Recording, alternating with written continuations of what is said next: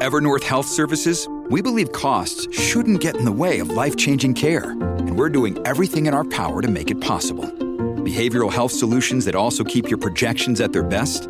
It's possible. Pharmacy benefits that benefit your bottom line? It's possible. Complex specialty care that cares about your ROI? It's possible. Because we're already doing it. All while saving businesses billions. That's Wonder made possible. Learn more at evernorth.com/wonder.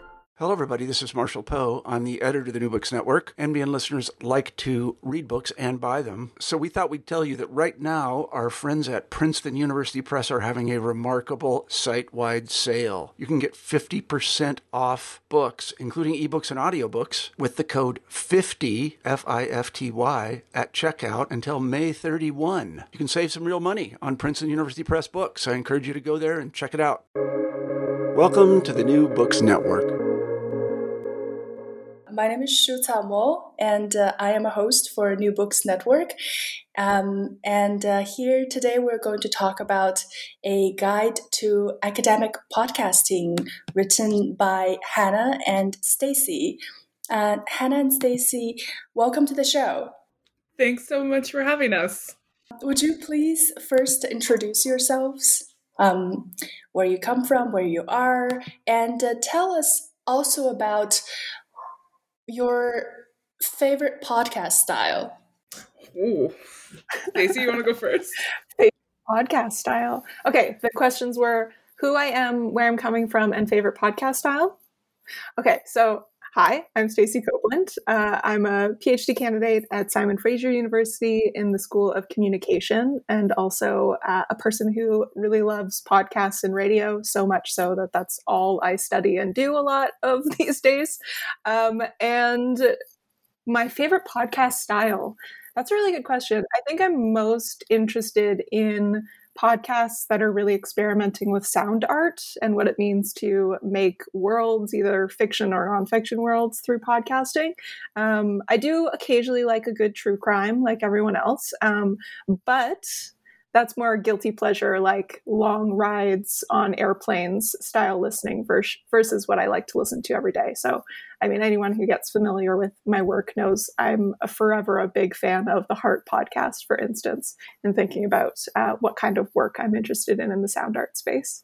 In preparing for this podcast, I listened to your sharing about one of the podcasts you share with listening to reading about Harry Potter, and then you said, well, on the podcast we actually get to talk about everything, because it's so much about it is reading, and the experience of reading and close reading. And yeah, I mean, maybe not true crime, which is its own genre. I mean, I am definitely one of those people who doesn't listen to the same kinds of podcasts I make, which I think is the case actually with a lot of podcasters, that if you make something in a particular genre, you tend to listen to quite a different genre. So I don't listen to other Harry Potter podcasts. Sorry, other Harry Potter podcasters. And I don't really listen to podcasts about books at all. I love a chatty roundtable podcast. That is what I am all about. A weekly, or like better yet, 2 to 5 times a week. Like the more frequently you can release, the better. And I want like a recurring cast of characters. I want a conversation that is like loosely held together by some sort of premise or topic, but that is mostly about the kind of familiarity you gain with the hosts over time. So, you know, my favorite podcasts, like I like Pop Culture Happy Hour, which is daily now. I love Who Weekly, which is a celebrity gossip podcast. I listen to a lot of comedy podcasts that are just like a few comedians just chatting with each other for an hour and a half. I'm really into like that informal, chatty, intimate feeling that comes from that conversational style of podcast. Interesting. I don't want anybody to teach me anything. Interesting. So you're saying that you're doing it really for entertainment reasons.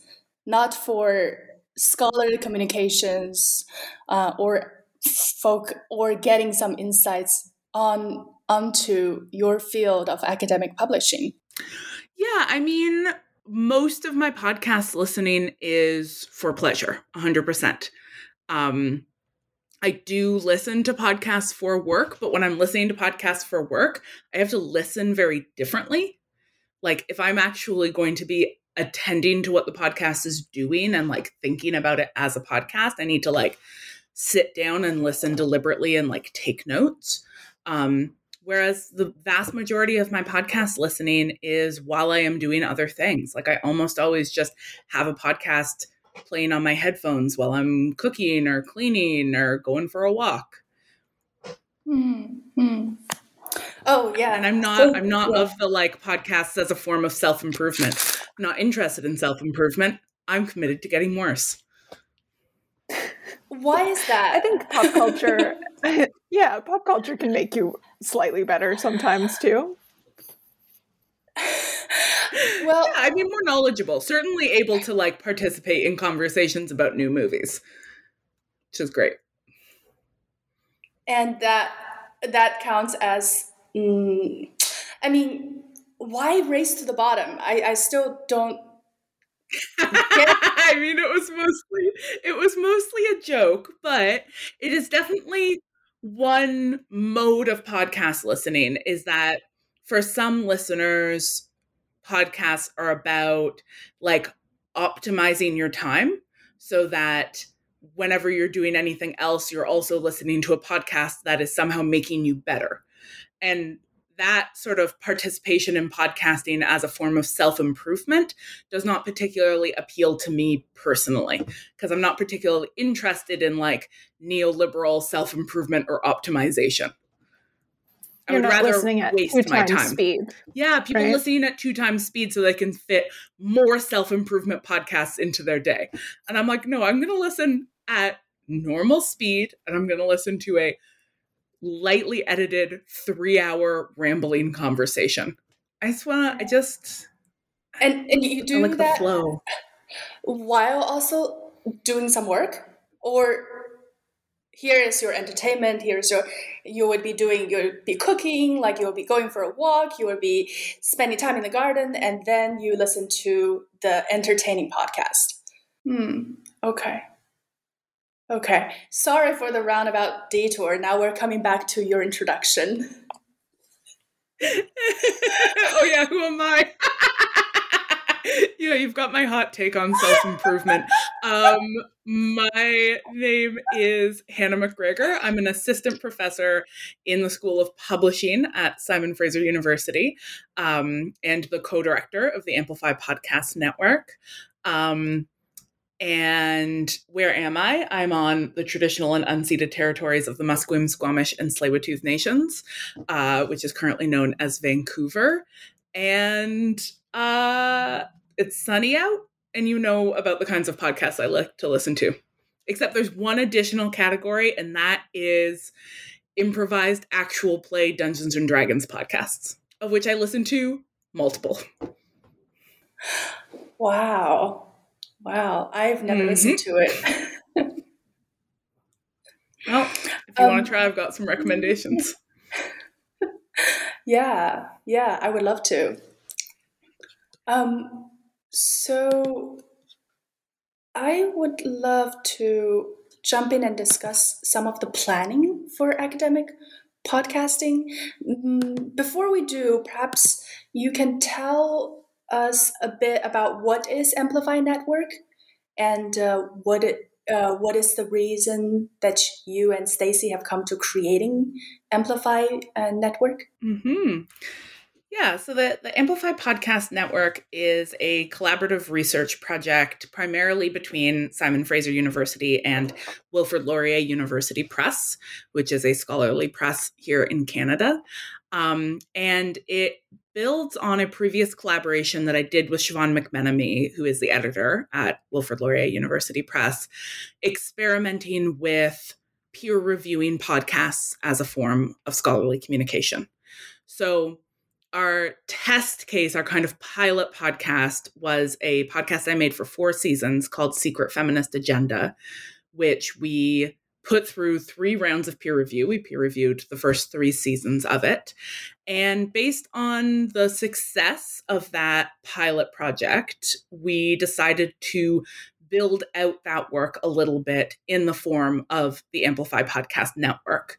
The idea being that the network, as a sort of larger collaboration, would give us the chance to bring other podcasters in, to encourage other scholars to experiment with podcasting and to go through the peer review process themselves, but also to sort of build some more of the infrastructure that we felt was needed for scholarly podcasting to become a sustainable form of scholarly communication.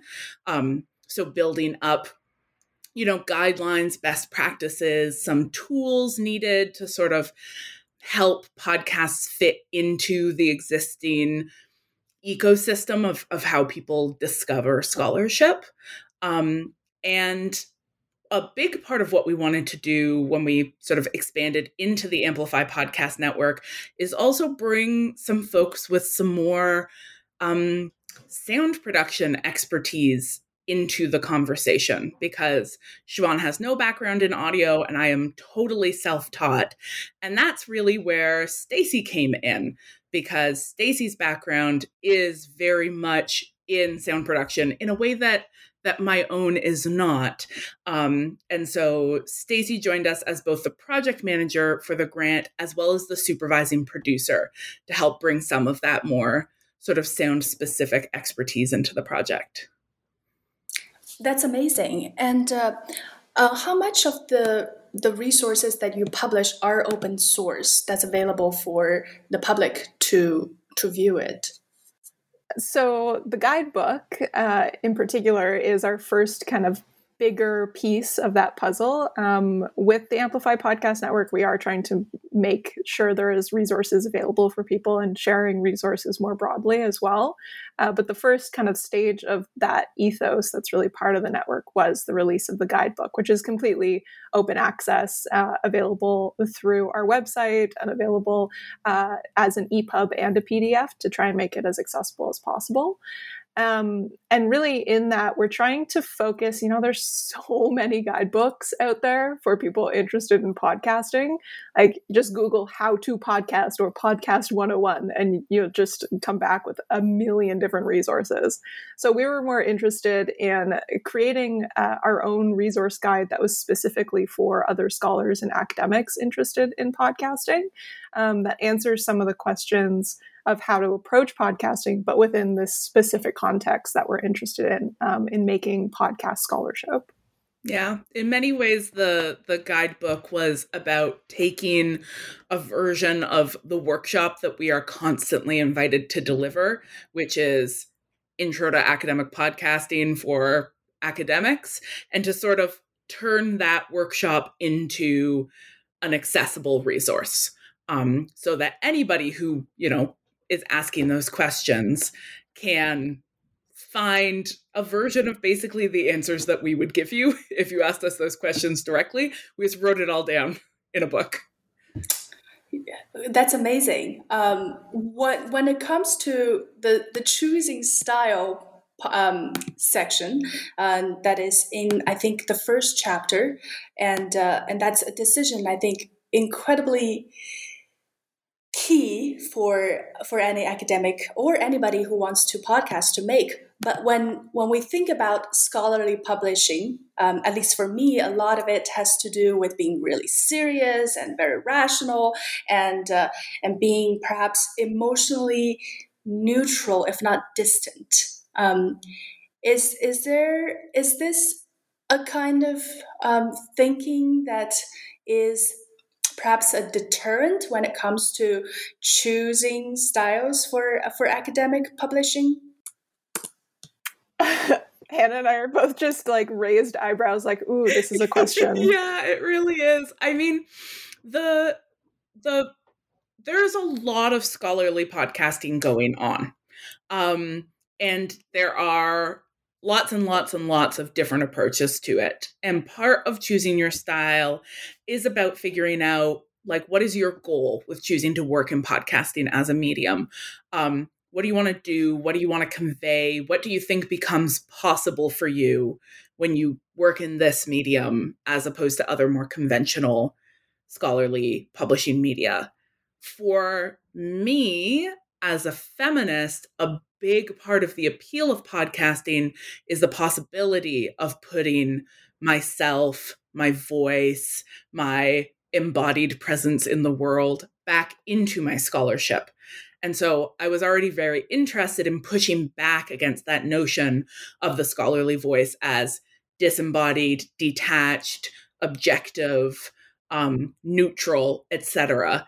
And, in that way, my work is engaged with critical race theory, with queer theory, with trans theory, with feminist theory, which is, so interested in putting the body, putting the lived experience back into our scholarly work. So that's what appeals to me as a scholarly podcaster. And so that's why when I make podcasts, I try to make sure there's space for affect, embodiment, informality, laughter, tears, all of this stuff. I want that there, right? When I make Witch Please with Marcel, I want her babies, laughing to stay. That's not a problem with the sound. I want it in there because it matters to me that she is a mother and also a scholar, because that is part of her, her full identity as a human. But that's not the only approach people can take. Like, there's lots of different ways. There's ways to be a scholarly podcaster where your own voice doesn't have to appear in your work at all. Well, and I think, getting to the question of style and why I raised my eyebrows were similar reasons to Hannah, in that there's the choosing your podcasting style question in the sense that we first introduce it in the guidebook, which is more around like the intersections of style, genre, and format, thinking about what kind of sound, what kind of conversation your podcast is going to be a part of.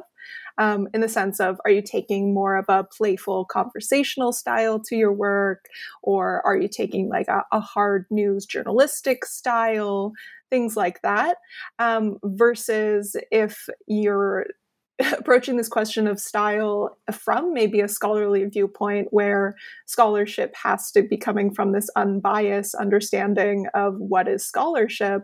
Podcasting is going to be an interesting space for you to come into, because it is not a space where people are used to having any sort of conversation that is within this kind of unbiased logic.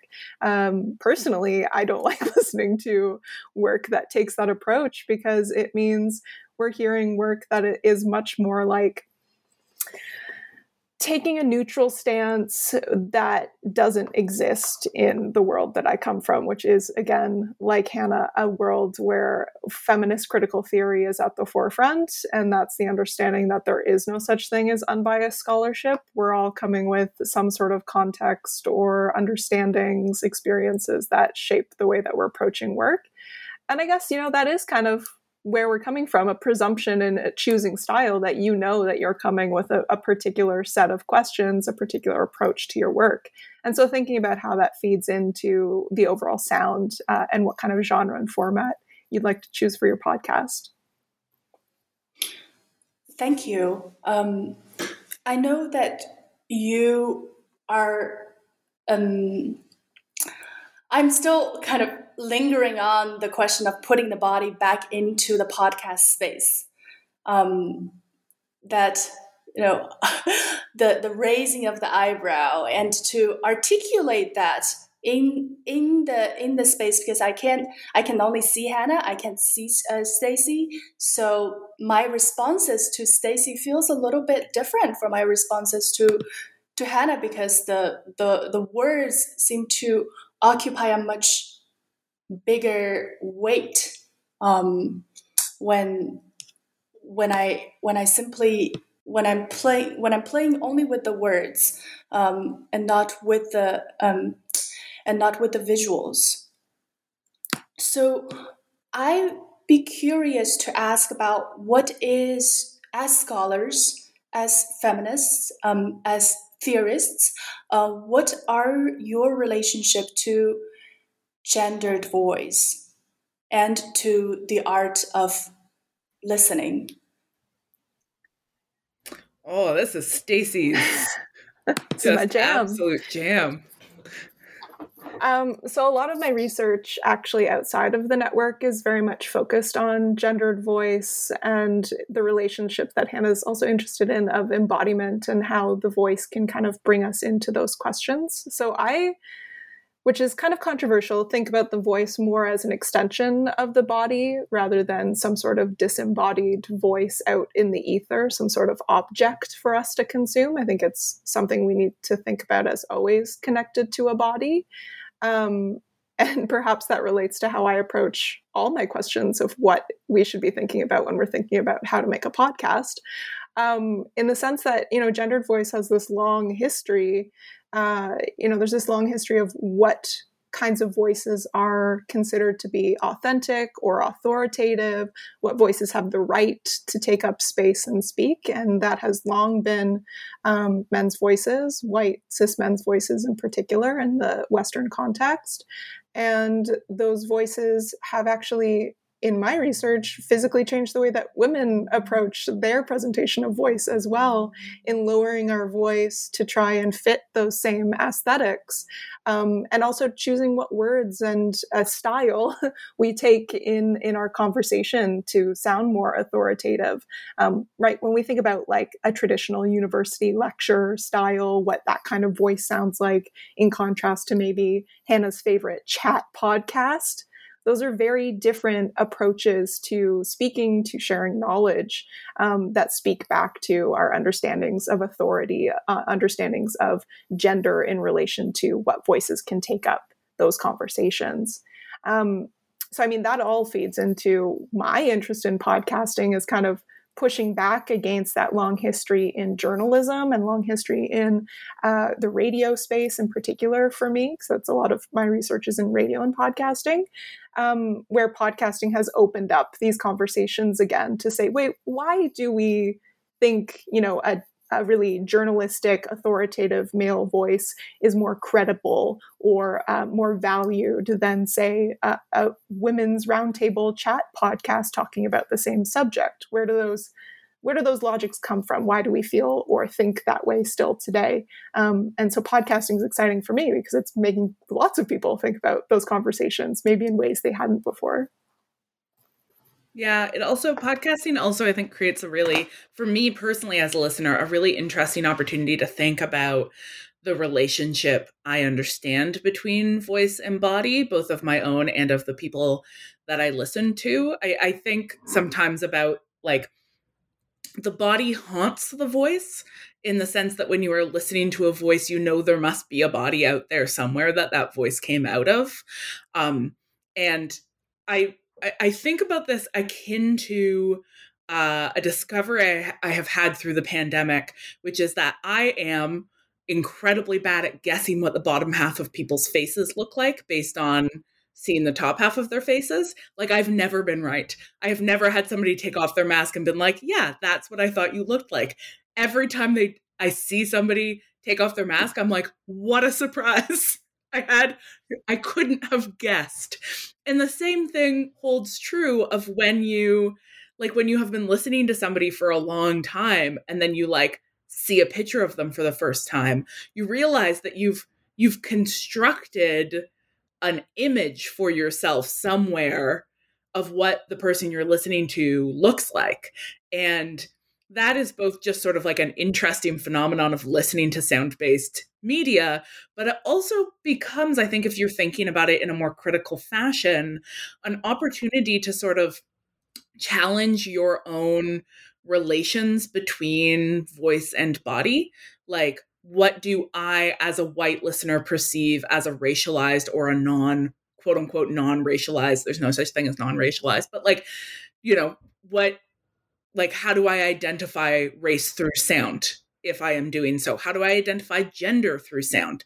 When I listen to a particular voice, I am arriving at an assumption as a listener fairly quickly about who I think that person is, often subconsciously.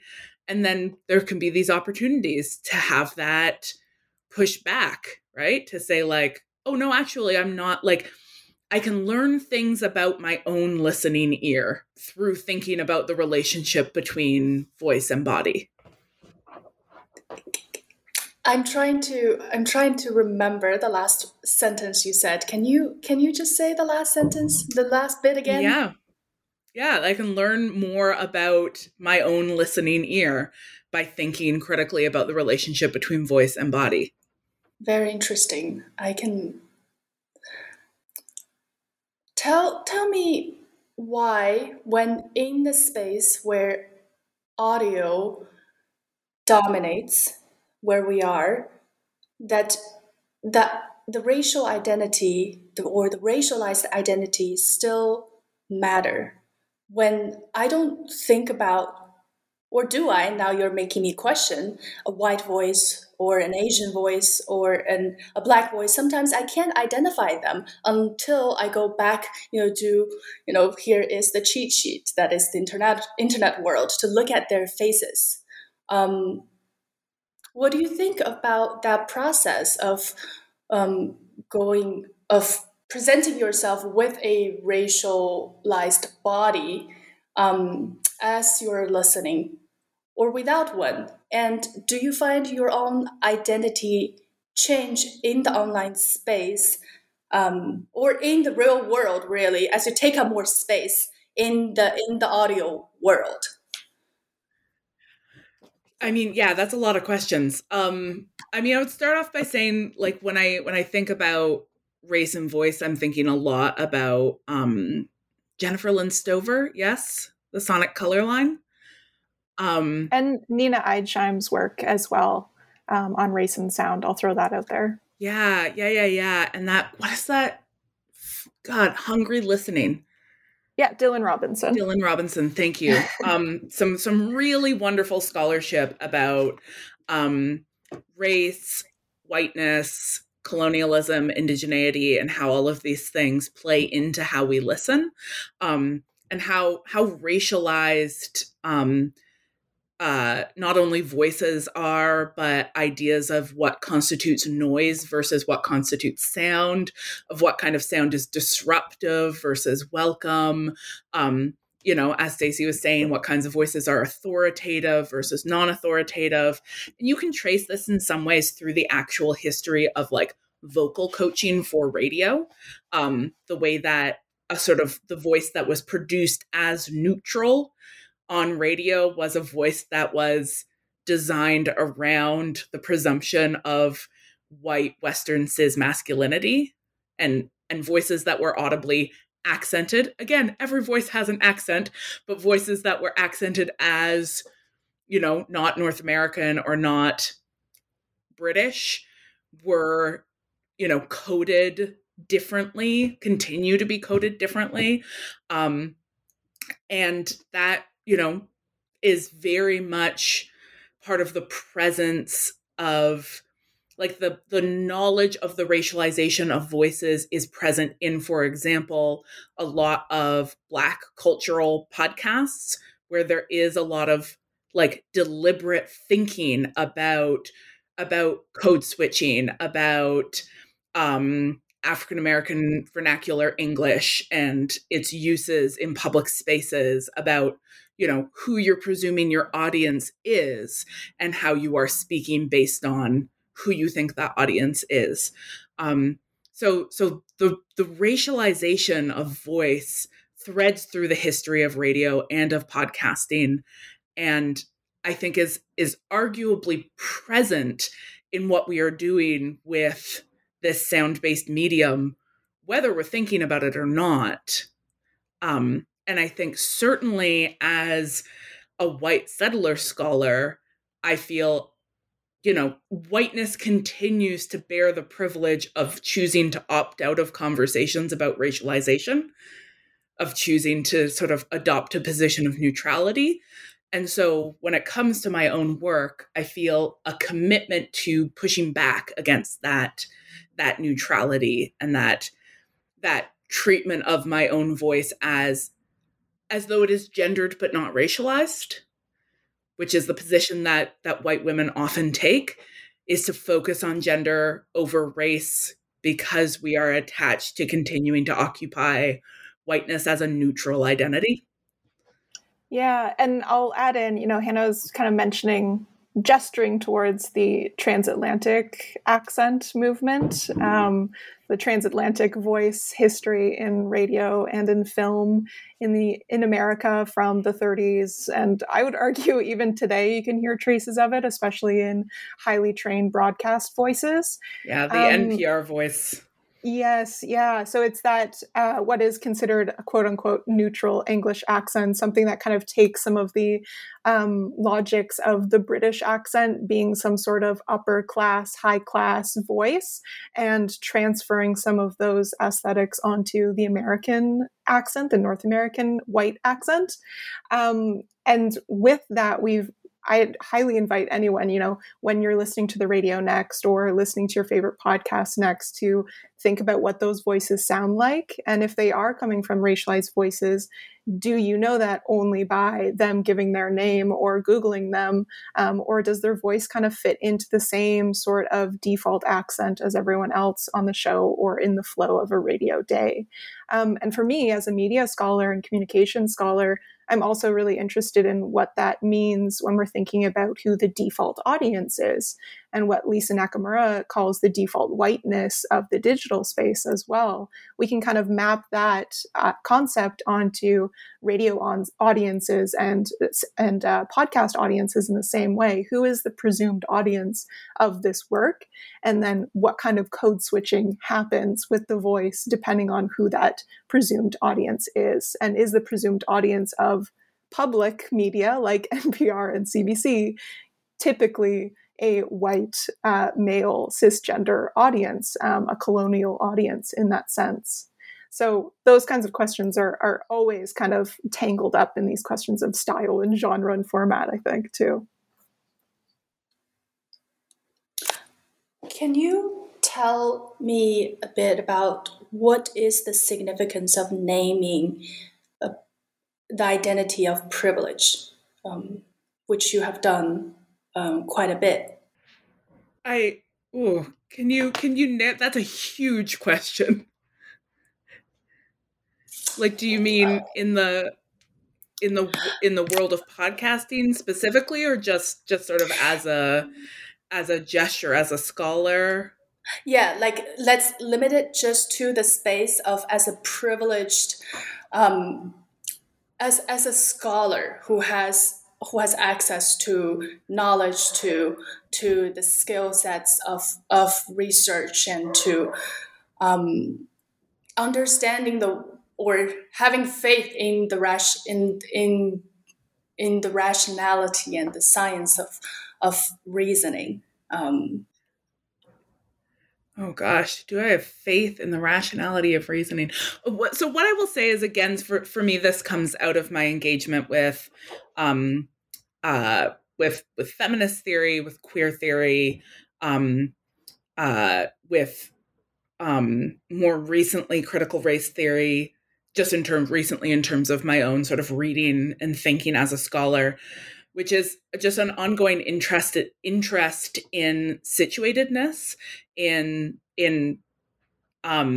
this is, God, what is her name? Oh, it has entirely left my brain. The scholar who talks about, Catherine McKittrick, talks a lot about the idea of where you know from, and this idea that knowledge doesn't float in the ether. It comes from places. It comes from people. It comes from communities. It comes from institutions. And that often what we do in academia is we appropriate knowledge out of the places it comes from and repackage it as neutral. That's part of the sort of colonial inheritance of the university. And so I think of situating myself and where my own knowledge comes from as part of the sort of larger politics of resituating knowledge and recognizing where it is we know from, where our learning has come from. Part of that is this feminist politics of citation, of wanting to say, here's the person I got this idea from. But part of it is also recognizing that, like, it is also an important part of how I conceive of knowledge. Like, I didn't begin as a thinker the day I entered a university, right? I was already a human before I entered the university, and ideally continue to be a human and not just a scholar.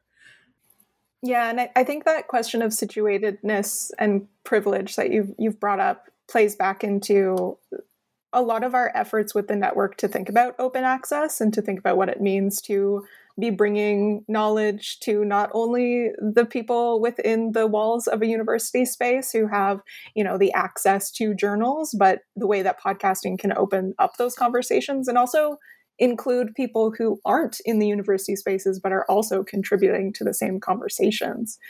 That's also one of the things I really enjoy about the podcast movement in the academic world.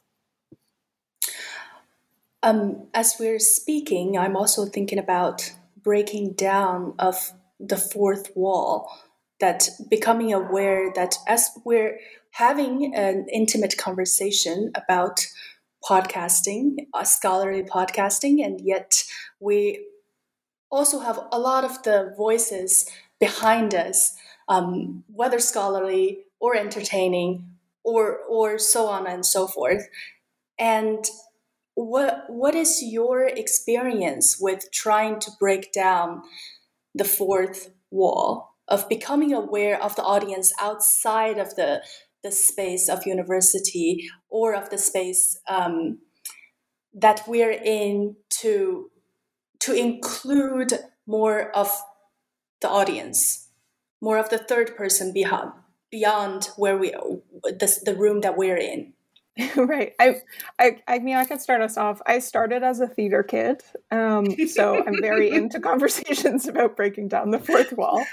But from there, my university experience started in media production. So I didn't start out wanting to be part of these university academic conversations in any shape or form. So for me, coming into graduate school and my master's was almost entering this odd alien world where everyone spoke academese of some sort, and I had to learn how to speak in that language and speak as part of those conversations in ways I had never pictured myself being a part of.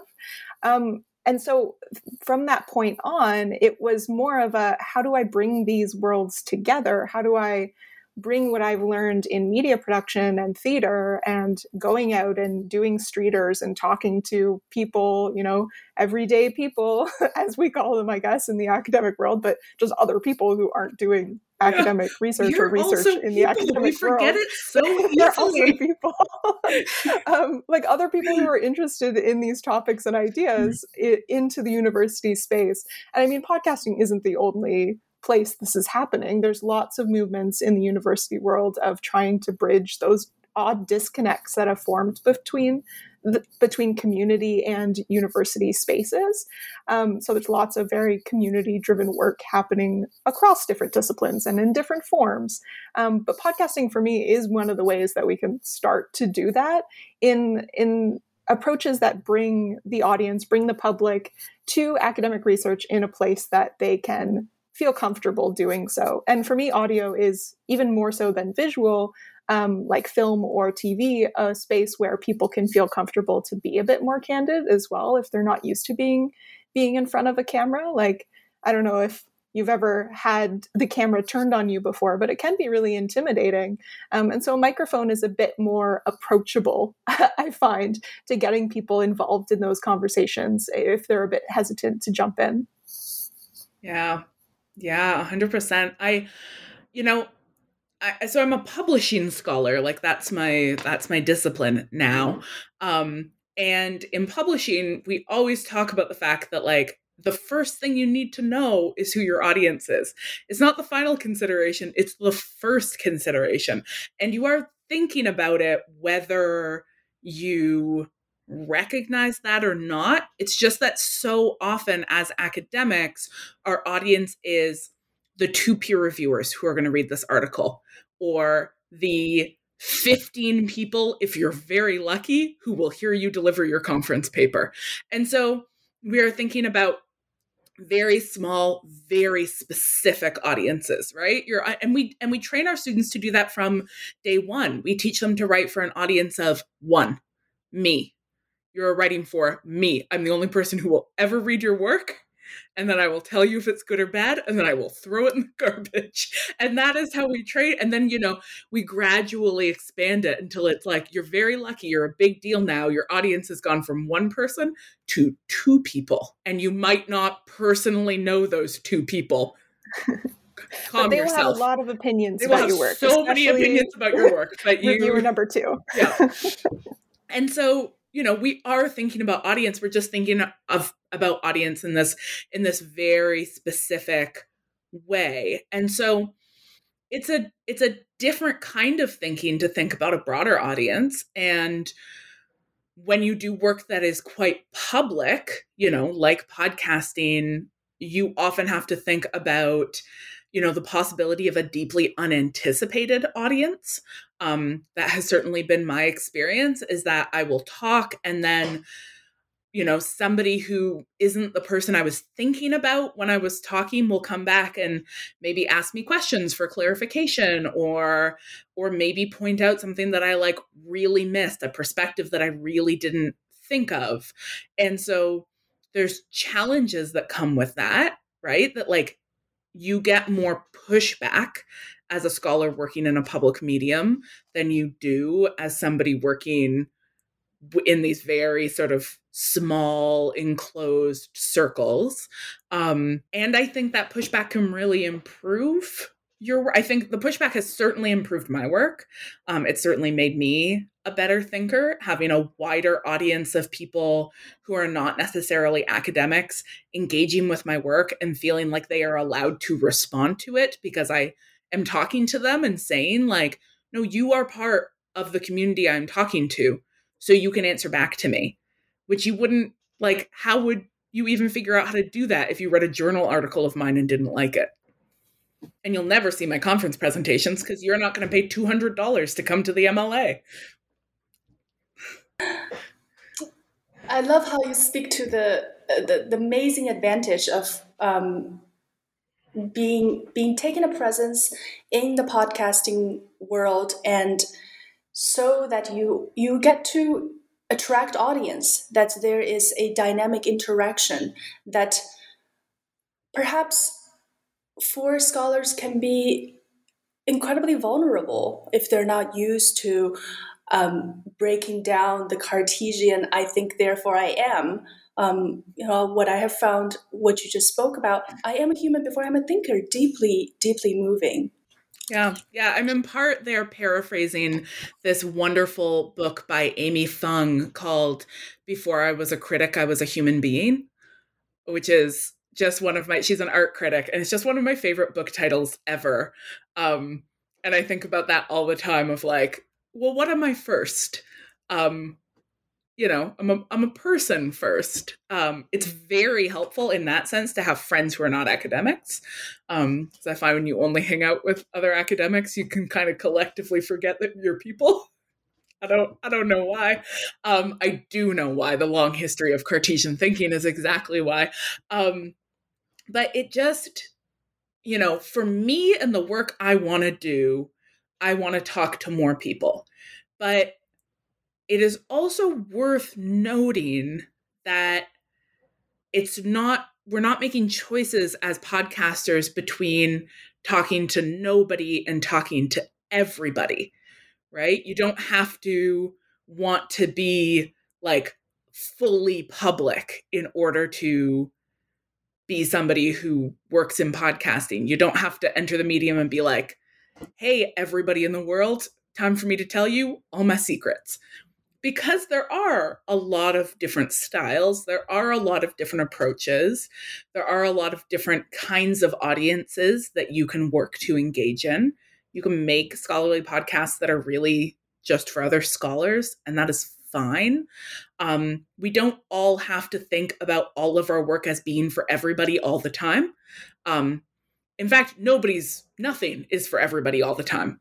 And so it's less about thinking how do I make this completely public, and more about actually just asking yourself, who do I want to be talking to?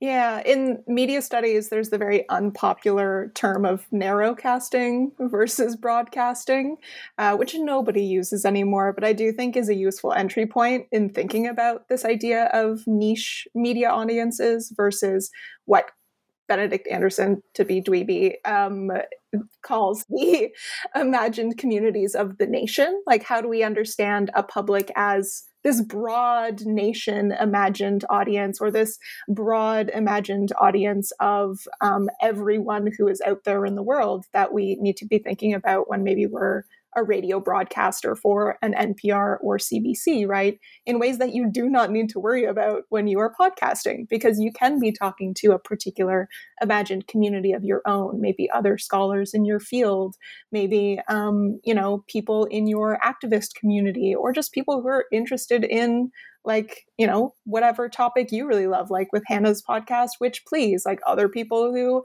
really enjoy Harry Potter, but maybe also enjoy critical theory. And then, yes, there's always those unanticipated listeners, but that is not who you are particularly picturing or imagining when you're making the work. So thinking about, who is that person that you want to be speaking to? You don't have to be thinking about everyone absolutely. You can be picturing, your best friend, even if you want to, and that's your favorite imagined audience. That's very useful, in particular when you are dealing with complaints about your podcasts, because Which Please in particular definitely gets, unanticipated listeners who are not who we are trying to speak to. And so we will get the occasional review or email from somebody who's like, well, I'm a white cis straight man and your podcast makes me mad because you talk about politics too much. And that, I can very easily and comfortably just delete that email. I'm just like, you're not my audience. It doesn't matter. I'm not talking to you. You're welcome to listen if you want, but I certainly feel no commitment to you. Whereas I woke up this very morning to an email. We just released an episode about masculinity studies. And I woke up to an email from a listener who is a trans man who was like, I don't think that you thought about trans masculinity in particularly nuanced or useful ways in this episode. And I'm like, you are part of my public. You are part of my community. I am going to take some time and really thoughtfully engage with what you are saying to me. And this person is also a stranger, just as much as that person emailing me to tell me that I'm too mean. But I recognize one as being part of my public. And that's going to shape how I think about my responsibility to them. Can you speak more to the issue of censorship and self-censorship? I'm thinking about silence, about the discomfort in the radio airwave when we hear silence, the need to always speed up, to not give space to be pregnant with meaning. What is the role in post-production or in thinking about in how to interact with your audiences? Do you choose to limit them, or do you choose to include them in the conversations? Can you walk me through some of your thinkings around silence and censorship? I'm happy to start us off, and then I think Hannah can definitely speak to maybe some more personal experiences too. But I really I'm in a love-hate relationship with concepts like the pregnant pause, for instance, and this theory that it is somehow something we need to release somehow, and also the odd gendered nature and odd just bodily nature of that. But I also kind of love it because it does bring us back to this very embodied experience of uncomfortability we feel in these moments of silence in the media world. And it also reminds us how much power silence can also have. We don't have to be speaking all of the time. Sometimes silence can be just as powerful in communicating meaning.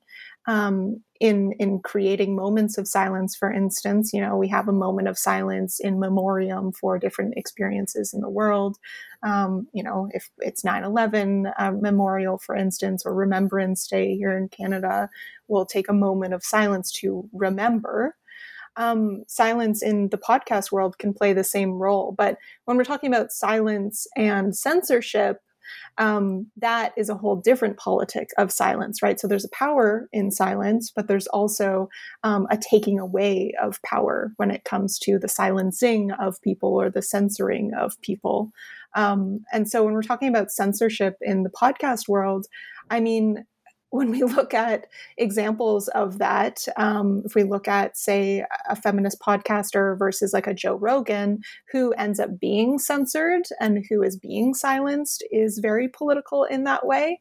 Like if we're talking about Joe Rogan in the podcast space, that's someone who doesn't care about people saying they should be censored. They just continue on anyways. And that tells us something in particular about the role of silence and who gets to take up space. But also censorship, like I think podcasting allows for you to not feel the need to be censored in the same way unless you are hitting a sort of mainstream audience where you're getting a lot of pushback. But that censorship is usually coming from a top-down model, right? Like in the larger media industry, it'll be your producers or your executive producers. It'll be the CEO or owners of the station that ultimately are trying to censor you because of what you're saying is causing a bad image or money loss in the actual industry or in the actual company that you're in ways that if you're an independent podcaster, you don't have to worry about because you are your own boss. So you are the only one that could be censoring yourself, and that is your own internal conflict that you have to be dealing with. So there's a lot of different nuances when we're talking about the role of censorship and silence in this space, for sure. Yeah. It's so interesting to think about it too, in terms of like these post-production decisions, right? So like I'm sitting there, I'm listening through to my audio and I'm making decisions about what I'm going to delete. And that, editing is not censorship. Those are two fundamentally different activities because something isn't censorship unless it is coming from a body, organization, or person who has the power to actually force you into silence, right? Like censorship comes from the state. It's not censorship when I think that I sound dumb and so delete something that I have said in my own podcast. That's just editing. But there is no sort of neutral stance on editing. So you are always making particular kinds of decisions. And those decisions have to do with things like how long can the silence be? At what point does it become awkward? And that, is a really fascinating artistic decision that when we are working particularly in new media, we've got to be aware that like a silence will often register to a listener as something having gone wrong. That if the silence lasts too long, they'll be like, oh shit, the episode stopped playing. Like, or it cut off for some reason. And so playing with that, like how long can you listen to silence before it stops being a pause and becomes something that's broken is like a really interesting thing that like, sort of a lot of creative podcasts will play with. And there are other kinds of silence that are like, are there topics upon which my voice is not the voice that matters, or are there topics that I just don't feel I have the authority to talk about? Which is, I actually think a thing that academics are often quite good at is recognizing the boundaries around our knowledge and being like, I don't have the expertise on this thing. Like, I don't know this. I'm going to talk about the things I actually know. And if you want to learn more about this thing, let's find somebody who has the expertise to talk about that thing. Like, I think it's kind of a difference between academics and pundits is that we don't imagine that our expertise automatically extends to anything we decide to opine on. Like, I just don't have an opinion about a lot of things because I don't think that I have. This will surprise people who know me because it seems like I have an opinion about a lot of things. And I do, but I also don't have an opinion about a lot of things because I know what I don't know. And then there's that third kind, right? That when you're listening back and you're like, God, do I want this out in the world? And that kind of silence is one that I have definitely personally had a fraught relationship with, which is to say that I have recorded podcasts where I have said things that were pretty spicy, and then I have gotten in trouble as a result of saying those pretty spicy things.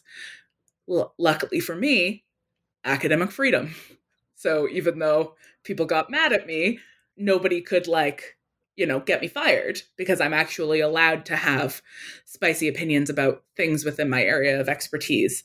But I have increasingly asked myself as I am making a decision about what I want to say, I will instead ask myself, is this the conversation I want to have right now? Like, if I'm going to say something that's going to generate a lot of response, that I know is going to generate response, do I want to actually have that conversation? Because if I do, then yeah, I will say the thing. I will, call the beloved Canadian author a shitty white woman because I want to have a conversation about white femininity and public intellectualism and how we wield it as a weapon in the public sphere. Like I want to have that conversation. So I'm going to say that thing, even though people are going to get mad at me. And other times I'll be like, God, is this the hill I want to die on? Do I want to talk to anybody about this? And then I'm like, no, I don't want to have this conversation. It's not where I'm putting my energy today. So that's another kind of strategic and deliberate silence. And I think it's okay to have forms of self-protective silence as well. Just to be like, I recently saw my friend and colleague Zine Yao speak about her new book, which is, God, it's like out here somewhere. I just moved, so like none of my books are where I need to cite them. I think her book's called Disaffected, but it's about the strategic use of affectlessness by women of color. And she talks about it as being sort of this strategy of like deliberate withholding of affect as a political tool that is often about like pushing back against the presumption that people have of like unlimited emotional access to women of color.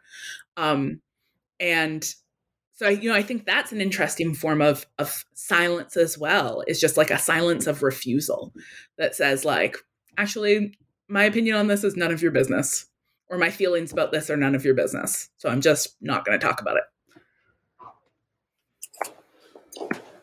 I love that you named the complicated relationships that we have with calling out, and also the potential power that, or perhaps the infinite power that we have within ourselves to decide on who we let into our world, and who we say, hey, sorry, you can't come into our door.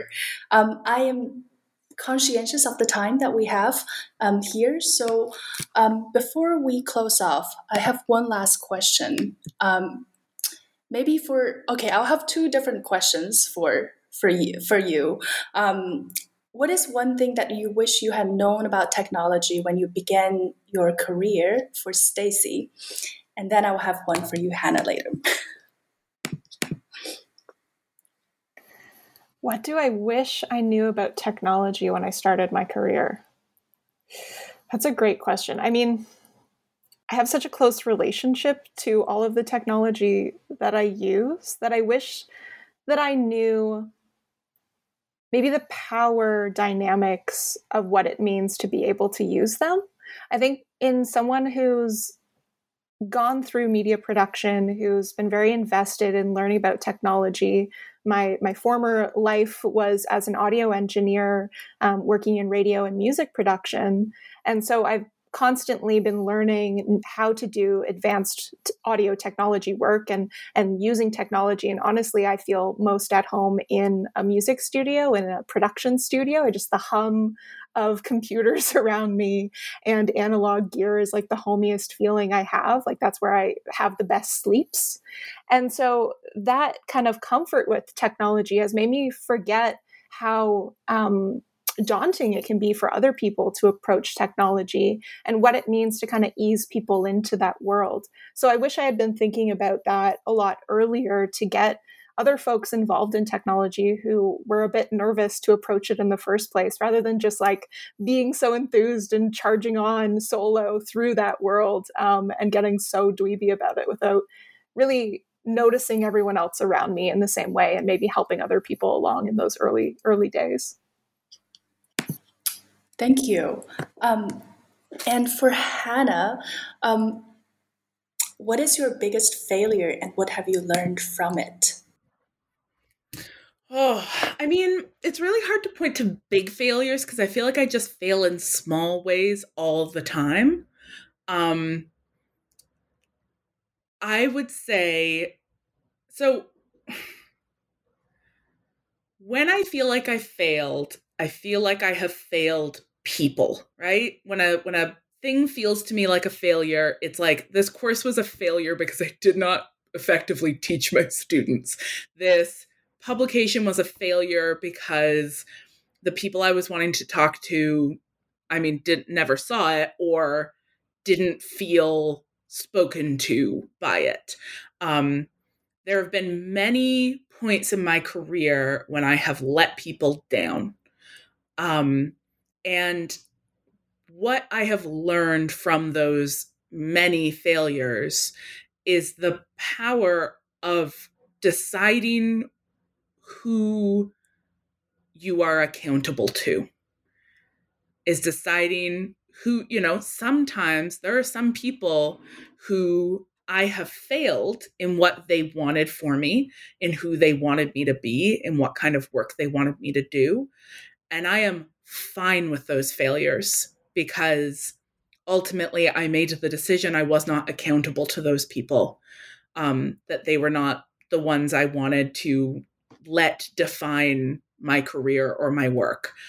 And the other moments where I fail people, right, where I have tried to do something and they come back and say, no, you did a bad job, or even more so when I don't hear, when I've said something that hurt somebody and they just stopped listening because it was hurtful and they were like, actually, fuck this bitch, and just like turned it off and never engaged with me again. Those moments have taught me that there is so much more to be gained from engaging in processes of accountability than there is to be gained in always defaulting to protecting yourself. Like I've learned so much more by being called in, by recognizing when call-outs are actually call-ins, because I feel accountable to you. And so I recognize your right to call me in and will respond to you and will actually try to like be in community with you, which means that if and when I have hurt you, I would like to like fix that the same way that you do when you are in a community with anyone. If they're like, hey, that thing you said hurt my feelings, you're like, oh shit, okay, let's do something about this. That it's those moments of failure that have taught me the most about the kind of scholar and intellectual and teacher that I want to be. Thank you so much. I really, really appreciate it. Yeah. Wow. I love it. Thank you so much. This is not the conversation I thought we were going to have about our very practical guidebook. We didn't talk once about spreadsheets. Well, okay.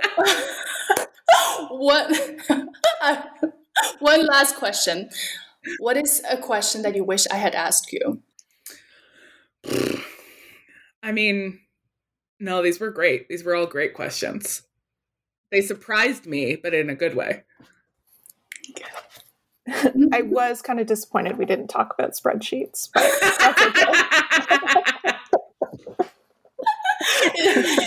Is that the only disappointment? Any questions? No, Stacey loves spreadsheets. Oh, I love a good spreadsheet. No. Yeah. No, this was great. I always enjoy talking about politics of sound. So this has been an enjoyable time. Thank you for this. Yeah, for sure. Thank you. Thank you.